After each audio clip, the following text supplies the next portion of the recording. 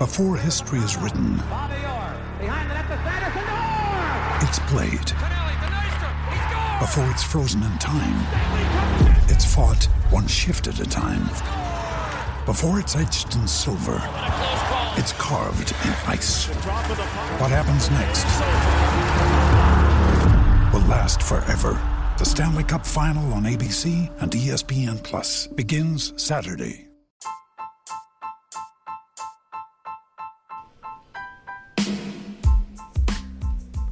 What's going on, everyone, and welcome into another edition of Be Shafe Daily. My name is Brendan Schaefer, alongside you here on Sunday, July 18th, as the St. Louis Cardinals polish off the Giants for the second time this season, winning another series. They went out to San Francisco just a bit before the All-Star break and got things done out west, 2 out of 3, and then they come to St. Louis here, first series of the second half of the season, and they do the same. Friday was not their night. That's the last time we spoke. But since then, the Cardinals winning a pair of games by allowing just one run to San Francisco. They only score a total of 5 runs combined across the 2 games. But when the pitching is on, this Cardinals team is at its best. And that's really been the story of the season for the Cardinals. Because while the offense had some good days early on in the season, I wouldn't ever say that they were a consistent force offensively. They never did it with regularity. The Cardinals, and we've talked about this going back several years now, have seemed to have the issue where they'll score 8, 9 double digits, but then the next night they might only get you 1 or 2.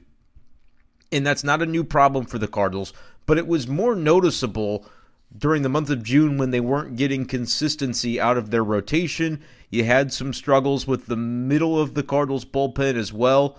And that's why you saw the losses begin to pile up. The Cardinals fall below 500, entering the All-Star break a few games below that mark, or I think it was a couple of games below. And then Friday they fall to 3 games under, but the last couple of days able to right the ship a little bit, playing good baseball against the best team in baseball, the Giants, who have had the best record in the major leagues for much of this season.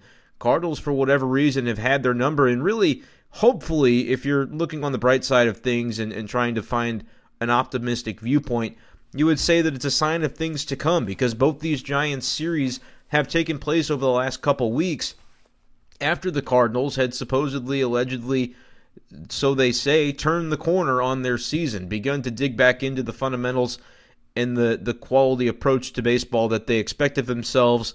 Mike Shildt admitting at one point in time that they had kind of gotten away from that.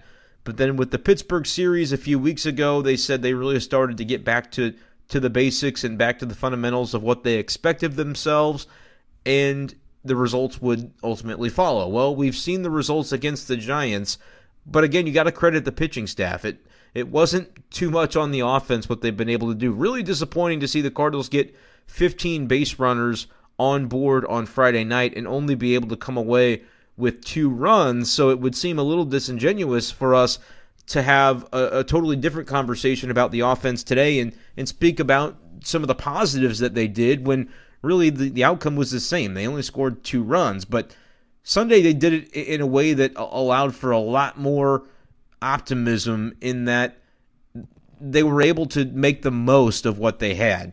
Against Johnny Cueto on Sunday, Cardinals offense wasn't great. When you just get 5 hits, it's not ideal. They didn't walk all too many times, just a couple of walks in the game on Sunday.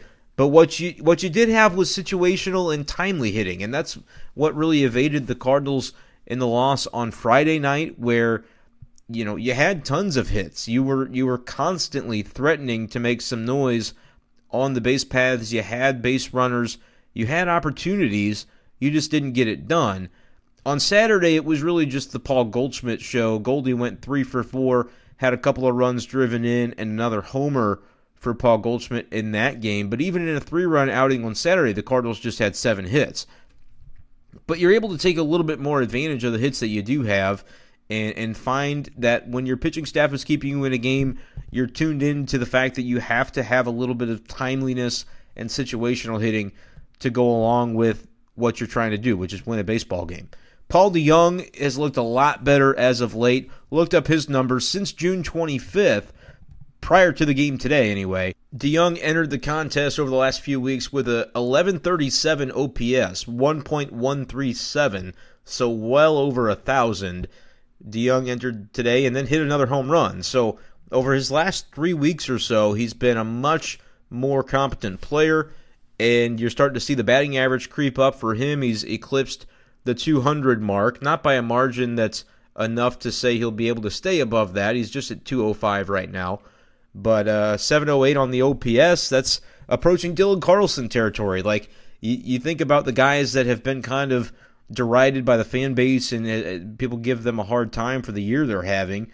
Paul DeYoung gets hot for a couple of weeks, and just like that, he's 8 points lower in OPS compared to Dylan Carlson, who I mentioned this on Friday, that I would move Carlson out of the leadoff spot. Mike Shildt has not made any such changes over the last couple of days.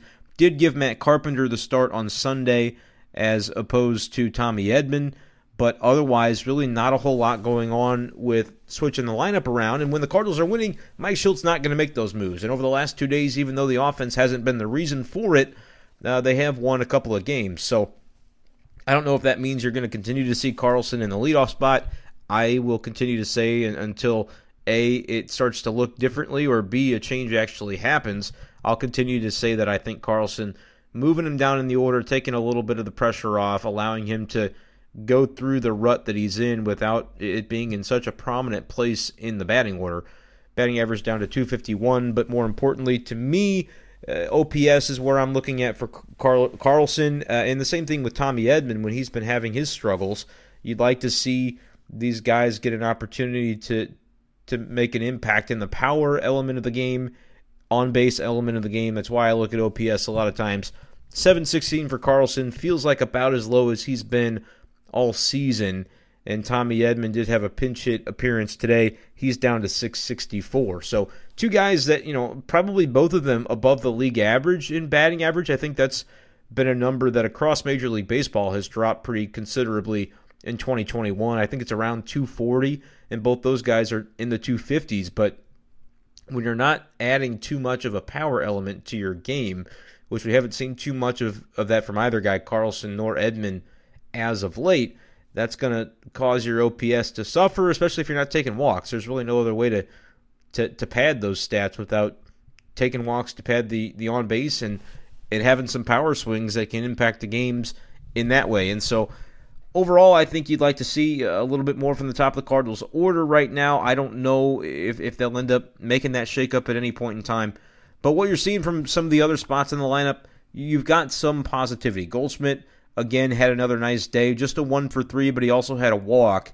The OPS for him up, it's approaching 800 now at 792, and you've had Arenado kind of going in the opposite direction, which is unfortunate. And the question was posed to Mike Shildt today, wouldn't it be nice to see Goldschmidt and Arenado hot at the same time in the lineup back-to-back in the batting order? Because we've seen at points in the season, Arenado really had a pretty good start, and then it started to fade, whereas Goldschmidt, a little bit of the opposite, started slower, but is starting to find his ascent a little bit. And as those two things are happening, they're about to meet in the middle. Goldschmidt, OPS of 792, Arenado 795. So Goldschmidt really pretty close to passing Arenado in productivity. Goldie's got 15 homers. I think Arenado's at like 17, but pretty similar batting lines at this point in time as the OPSs collide there in the upper 700s. Would like to see both of those guys end up handily above 800 by the end of the season. And Arenado for his track record, and Goldschmidt too, but Arenado in particular is a guy that's resided more in the upper 800s and flirts with 900 pretty often throughout his career. So Cardinals would love to see Arenado get going, but it's just been a tough go of things for him as of late, to where you've got to figure out how you're going to score your runs. And the Cardinals, they do get a win. We're going to talk about the pitching for sure, because that was the reason they got it done on Sunday. But give a little credit, too, to the fact that on a day where the offense easily could have been shut out, I mean, without one swing from DeYoung, the homer that he hit in the third inning, and then scoring that other run in the seventh, you do get shut out. And how do they come up with the run in the seventh? It totally manufactured. You get the leadoff double by Matt Carpenter, and you don't get another hit that leaves the infield throughout the rest of the inning. Jose Rondon, the pinch runner, I like the aggressiveness there to say, hey, this run matters. We've got to have it. And so if we think Rondon is a better runner than Carpenter, we're going to make the switch. Cardinals, Mike Shildt does at that point. And then you get DeYoung contributing once again, hits a fly ball to right field, exactly what the Cardinals needed in that moment if they're going to try to manufacture that second run. Gets the runner to third base, and then you've got Harrison Bader coming up in a situation where you've got one out, you've got a lot of ways you can potentially get that run home, and a little bit of an excuse me swing. Like, it was a check swing, didn't just happen to put the bat to the ball, but with his speed, able to beat it out to first base after the first baseman, Lamont Wade, kind of juggles it a little bit. Bader didn't need to get there to first base safely in order for the run to score because there was only one out. Rondon pretty much gone on contact, and then once the ball was bobbled, you knew he was going to score, but it made for some excitement there at the ballpark to see Bader beat that out. The fact that he's stumbling over first base and then ends up basically on his knees, all dirty, looking at the dugout and giving the laugh, kind of like the "Are you not entertained?" And Bader able to get the job done there. However, you got to come up with that second run. It was necessary to do because you knew the bullpen was going to be able to get you the rest of the way after that. I really don't think we've talked about regarding this Cardinals team in the way they have sort of begun to stabilize over the last couple weeks. We have not talked enough about Wade LeBlanc.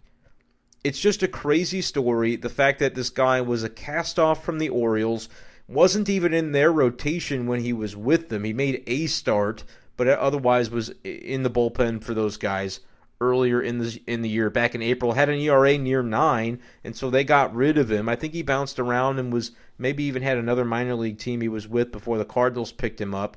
But Cardinals pick him up, and they're like, yep, you're part of this. We're bringing you right in, throwing you into the fire. They did exactly that. He was part of the bullpen for a few outings when he first got to St. Louis, and the thought process with him there, the narrative surrounding Wade LeBlanc was, well, he throws strikes. I mean, you got a 36-year-old guy who has been around the block in the big leagues, and the Cardinals are absolutely desperate at that point in June for anything they can get. Didn't matter whether it was a starter, a reliever, they just needed innings. And so LeBlanc gets a couple of opportunities out of the bullpen, and I believe the outing, he was pretty good there for the first few outings, and then he had one where he gave up a homer, and it was coming on in relief still at that point in time. And that was right around the moment where you could feel it begin to turn. The injuries were mounting. And it was like, I think they're going to put this guy in the starting rotation. Like, it's going to happen that Wade LeBlanc is going to be a starter for the 2021 St. Louis Cardinals. And it was coming off that outing where he had pitched 2 1/3, gave up 3 runs. It's like, really? I mean, I don't think this is going to be the answer, but they didn't feel like they had any other options. They made the move to move John Gant to the bullpen, which I agreed with. I felt that you just needed to change something for him to try to shift the trajectory that he was on. And to Gant's credit, he's allowed, I think, a couple walks since moving to the bullpen, but has been primarily effective in the role that they've asked him to fill, and I think that can be a boon to the Cardinals bullpen the rest of the way as well. But when you get Wade LeBlanc in there, you don't know what you're going to get. You recognize that he's been able to go multi-inning stints for you already since joining the team. But it's like, this guy wasn't pitching in the big leagues from mid-April to mid-June, practically 2 months, maybe a month and a half, where he wasn't in the big leagues. Is he built up? Is he going to be able to, those are the questions the Cardinals were asking about the guys contending in their starting rotation back in spring training. The questions were like, all right, third time through the batting order, can we rely on this guy? Is he more of a reliever type? John Gant, there was a question where, can he get very deep in the game? What can we expect from him? It was a reason that they didn't want to put Alex Reyes in that position because they weren't sure building him up right away after, not pitching a whole lot in 2020 and then not pitching at all really the previous 3 seasons. Was it the right way to go for Alex Reyes and his career trajectory? And we're going to be talking about him as well when we get to the bullpen from Sunday's game, because he set an MLB record on Sunday, which is absolutely fantastic for Alex Reyes, and we'll get to that in just a minute. But when it was per the conversation of, is he going to be a starter? We'll wait till 2022. We'll use this year to build him up, because you just didn't think it would be reasonable to put him in the rotation based on the trajectory of 100 innings where you wanted him. Well, you don't want to waste him 100 innings for the first 4 months of the season, and then you can't use him at all after that. So they wanted to go a different route with Alex Reyes. Well, at this point in June, when they're putting literally Wade LeBlanc into their rotation, it was clear they didn't care about any of that. It was like, can you throw strikes? Can you get outs? Can you keep us in a ball game? They thought the answer to those questions for Wade LeBlanc was yes or maybe, at least more so than they could have said with confidence about anybody else that could have been given the chance in the rotation. And so Wade LeBlanc goes out 4 1/3 innings, 1 run. That was against Arizona on June 28th. Then at Colorado was pretty darn good, 5 2/3 scoreless baseball. Just out of nowhere, being able to get the job done. It's like, all right, well, I guess maybe now you have some semblance of reliability in the rotation. He goes in the outing in Chicago, gives up 3 runs over 3 innings, and that was like, okay, that's kind of maybe more what you'd expect. But even in that game, where he gave up more walks than you'd like to see, and he didn't get very deep at all, they were still in the game. Like, they lost that game, if I recall correctly, but Wade LeBlanc kept them in the mix, which on the bad days for Carlos Martinez before he got hurt, that wasn't what you were getting. You weren't in the mix. You were giving up 10 runs, 8 runs, and you were out of it, and that was a loss and a day where the bullpen just had to try to get through the remainder of the innings when you knew you weren't going to win a ball game. With LeBlanc, every time they've at least had a chance. And again on Sunday, he gave them a chance. 5 innings, 1 run, gave it up on a solo homer to Darren Ruff that went into Big Mac land. Absolutely got all of that one. So that's going to happen. When you live in the strike zone and you're 36 years old and you don't have the best stuff in the world, and I'm not trying to denigrate Wade LeBlanc, but I think he would tell you've got to be fine on the corners. You've got to be able to hit your spots. And on occasion, you're going to give up a long one. That's what he did. Pretty much negated the Paul DeJong home run that happened in the prior inning. But for LeBlanc, you get to pitch into the 6th inning. You've got your team in the ball game. And then from there, Mike Shildt picks the right opportunity, the right moment to go to the bullpen and try to allow those guys to bring it home. And on his birthday, Ryan Helsley was fantastic, saving the day, really. If you're going to award a player of the game, to me, it's got to be Ryan Helsley for Sunday's game. Because when he comes into that 6th inning, you've got runners on 1st and 3rd, nobody out. A very dire situation when it's a tie game at 1-1, and you're thinking, I don't know, is the offense going to score again today? Like, if they don't, we're going to lose anyway. But we're tied right now. We're right here in the thick of this game. We'd love to be able to keep it right there, but a couple of singles that Wade LeBlanc gave up before departing after five. So he's in the 6th inning at that point. His box score says 5 innings, 1 run. Perfectly suitable, but it only said that because of the job Ryan Helsley was able to do on his birthday, number 27, which I realize he is the closest Cardinal to me in age. I thought it was Bader, who's like June 3rd, I think is his birthday, 1994. I'm July 1st, 94, and Helsley coming in on July 18th, just a 17-day difference, so he a little bit closer to me than Bader, but I am older than Helsley, so I've got that going for me. I don't know that that's a positive, though. As time goes on, like I remember being in the clubhouse and like Carson Kelly being one of the first Cardinals that was like older than me. Alex Reyes might also be older than me. I can't remember what the deal was with that, if he's a little older or a little younger as I type it out. No, he's a little younger. He's still 26, so he'll turn 27 on August 29th. But the birthday boy Helsley was great. He had 2 strikeouts in the inning. They decided to go with an intentional walk to load the bases. Had a fly ball in the middle of that event that Harrison Bader caught, charged. He gets behind every ball that he catches, which is one of the things that's so great about Harrison Bader in center field. Made sure to throw it strongly to home plate. Throw was a little bit offline, but the fact that he does everything fundamentally so well, the runner from third was not going to take off. And then once the ball squirted a little bit away, pitcher was on top of it. Yadi was on top of it. They weren't going to allow anything crazy to happen at that point in time. And so able to hold it right there and then a strikeout to end the inning. Just a really, really good job by Helsley. And then you get into the rest of the bullpen, and these are the guys that you can trust. And this may have been their best moment of the season collectively for a trio that's had a lot of good moments this season in Genesis Cabrera, Giovanni Gallegos, Alex Reyes. They go boom, boom, boom, 7, 8, 9. That's the way you want to draw it up. Genesis did walk a guy, but struck out 2. Gallegos striking out the side, and his inning was just tremendous in the 8th. And then Reyes does walk a couple. He does. He makes it interesting more often than you'd like to see, more often than he would like to have happen, but ultimately doesn't give up any hits. He gives up soft contact. That's what makes him so dangerous. You can allow a walk here and there and get away with it when they just aren't able to square you up. And you do have the strikeout stuff. You're capable of putting guys away like that. Reyes doesn't get any Ks in the outing today, but a scoreless ninth inning for his 22nd save of the season in 22 save opportunities, 24 for 24 to start his career. I guess he might have had a couple last year at the end. I don't know. I don't know if he ever had a save before 2020, but at any rate, 24 to begin a career sets an MLB all-time record, beating out LaTroy Hawkins, who began his career, former closer of the Rockies and maybe a couple of other teams.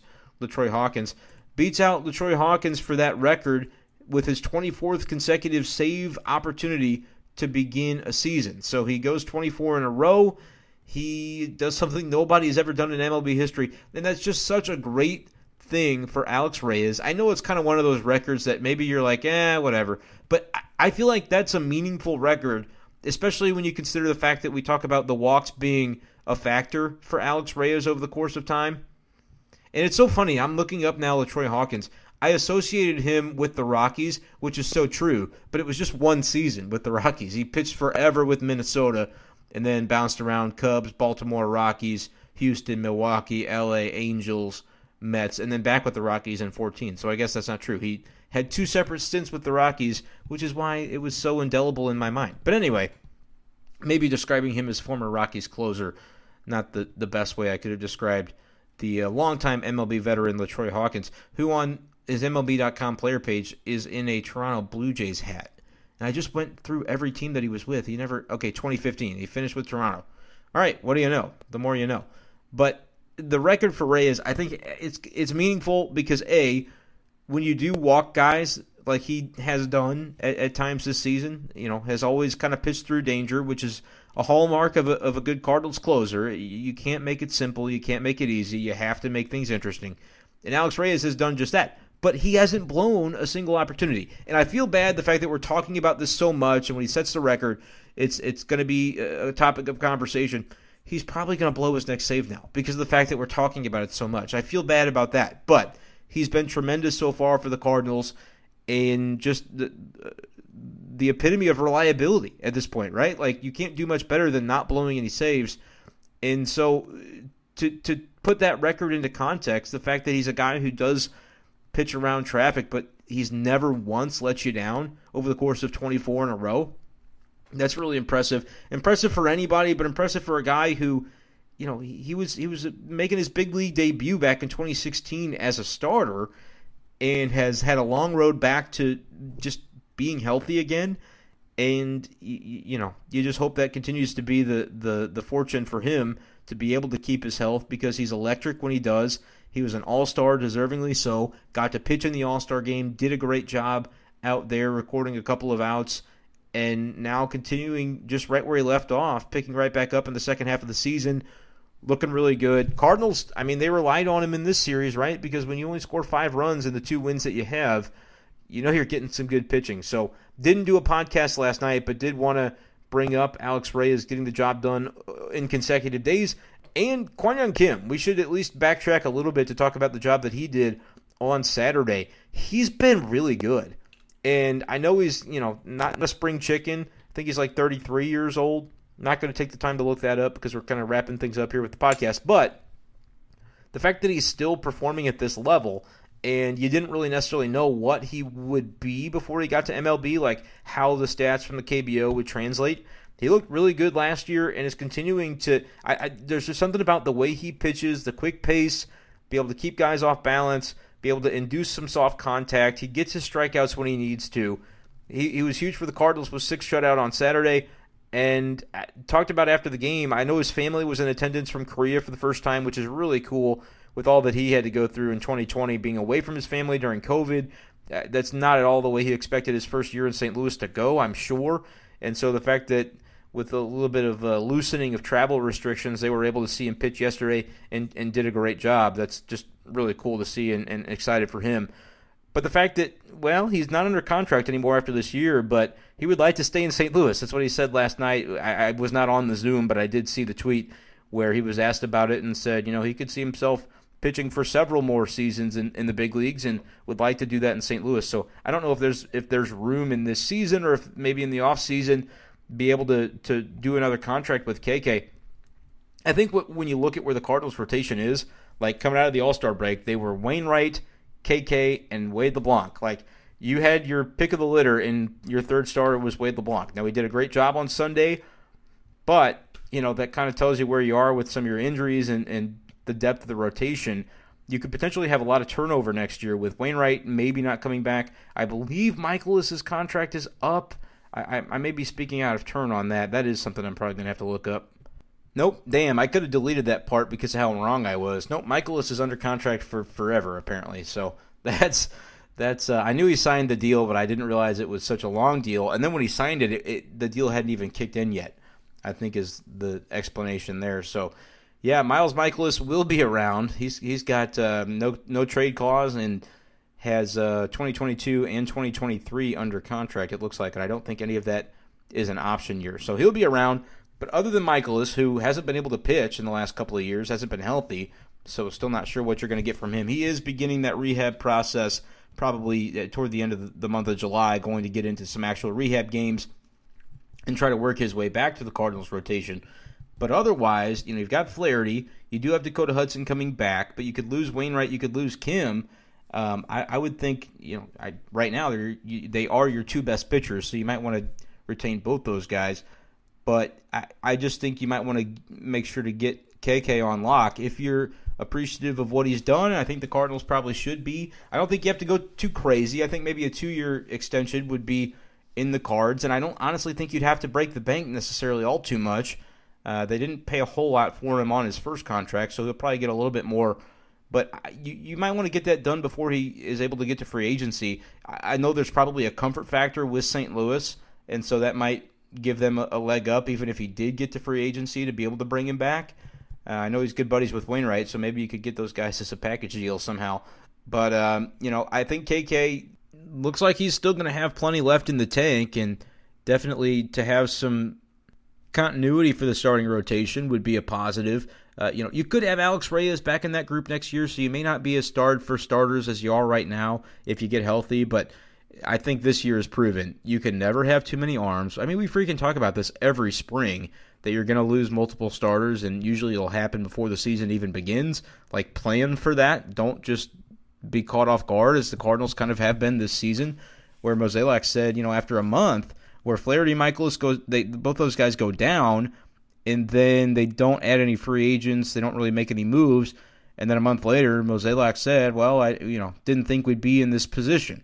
Totally understand where he's coming from, but at the same time, you've got to assume you're going to be, like, if you approach starting pitching like your assumption is we're always going to be in dire straits, to me, that's the way to do it. You can never have too much pitching. I mean, starting pitching, the fact that the Cardinals didn't have it from beginning of June till the All-Star break, and right now are still probably going through it. You've got Jake Woodford pitching on Monday. Hopefully he can be stretched out and be good for the Cardinals. And then Tuesday is probably back to the well with Johan Oviedo if they call him back up. So it's not like you've got the pitching situation solved right now. And I think you can make a case that over the last 6 weeks, the fact that they did not have consistency in the rotation is pretty much the reason they're handily out of a playoff spot right now. Like, all you would have needed is just a little bit better and to win a couple of those games where, you were out of it because of the pitching situation, whether it was the starter not getting the job done, or then that could be compounded by the bullpen not being reliable in the middle innings, those kind of bridge innings to get you to the back end of games. You could just add not even a handful of wins. The Cardinals would be right in the mix, and that's not to say that they've given up on the season or they're out of it by any means. I still think they can make a run at this, especially if they pitch like they have over the last couple of days.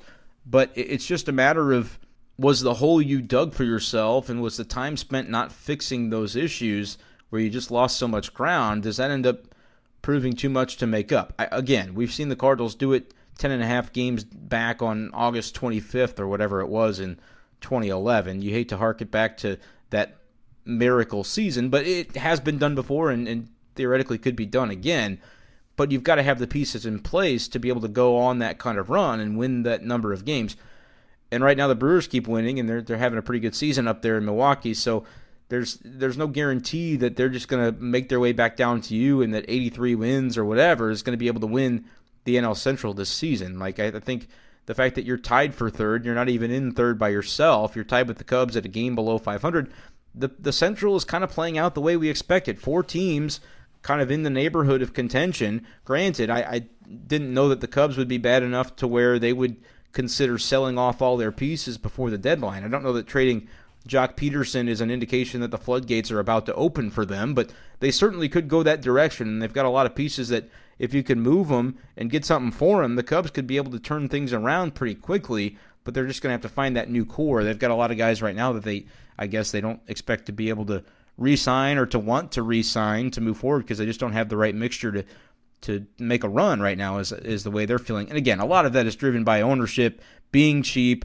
not believing in the team that they have because they just want to save a buck. And I think that's what you're eventually going to see happen in Chicago. It's an absolute shame, but the Ricketts are crying poor up there, and the Cubs fans are potentially going to end up paying for that in the coming years. Cardinals won't complain about that. If everybody else in the division's not trying, that's just beneficial for them in St. Louis. But the Reds have been carried by a couple of really good hitters in Winker and Castellanos, and so they've been able to put together something in Cincinnati as well, and the Brewers are even above them. So it's not just going to happen via magic for the Cardinals, and you just would hate to think a little bit better starting pitching in the month of June. Would that be the difference right now between Cardinals being a game below 500 and maybe 4 or 5 games above being right there in the mix in the Central?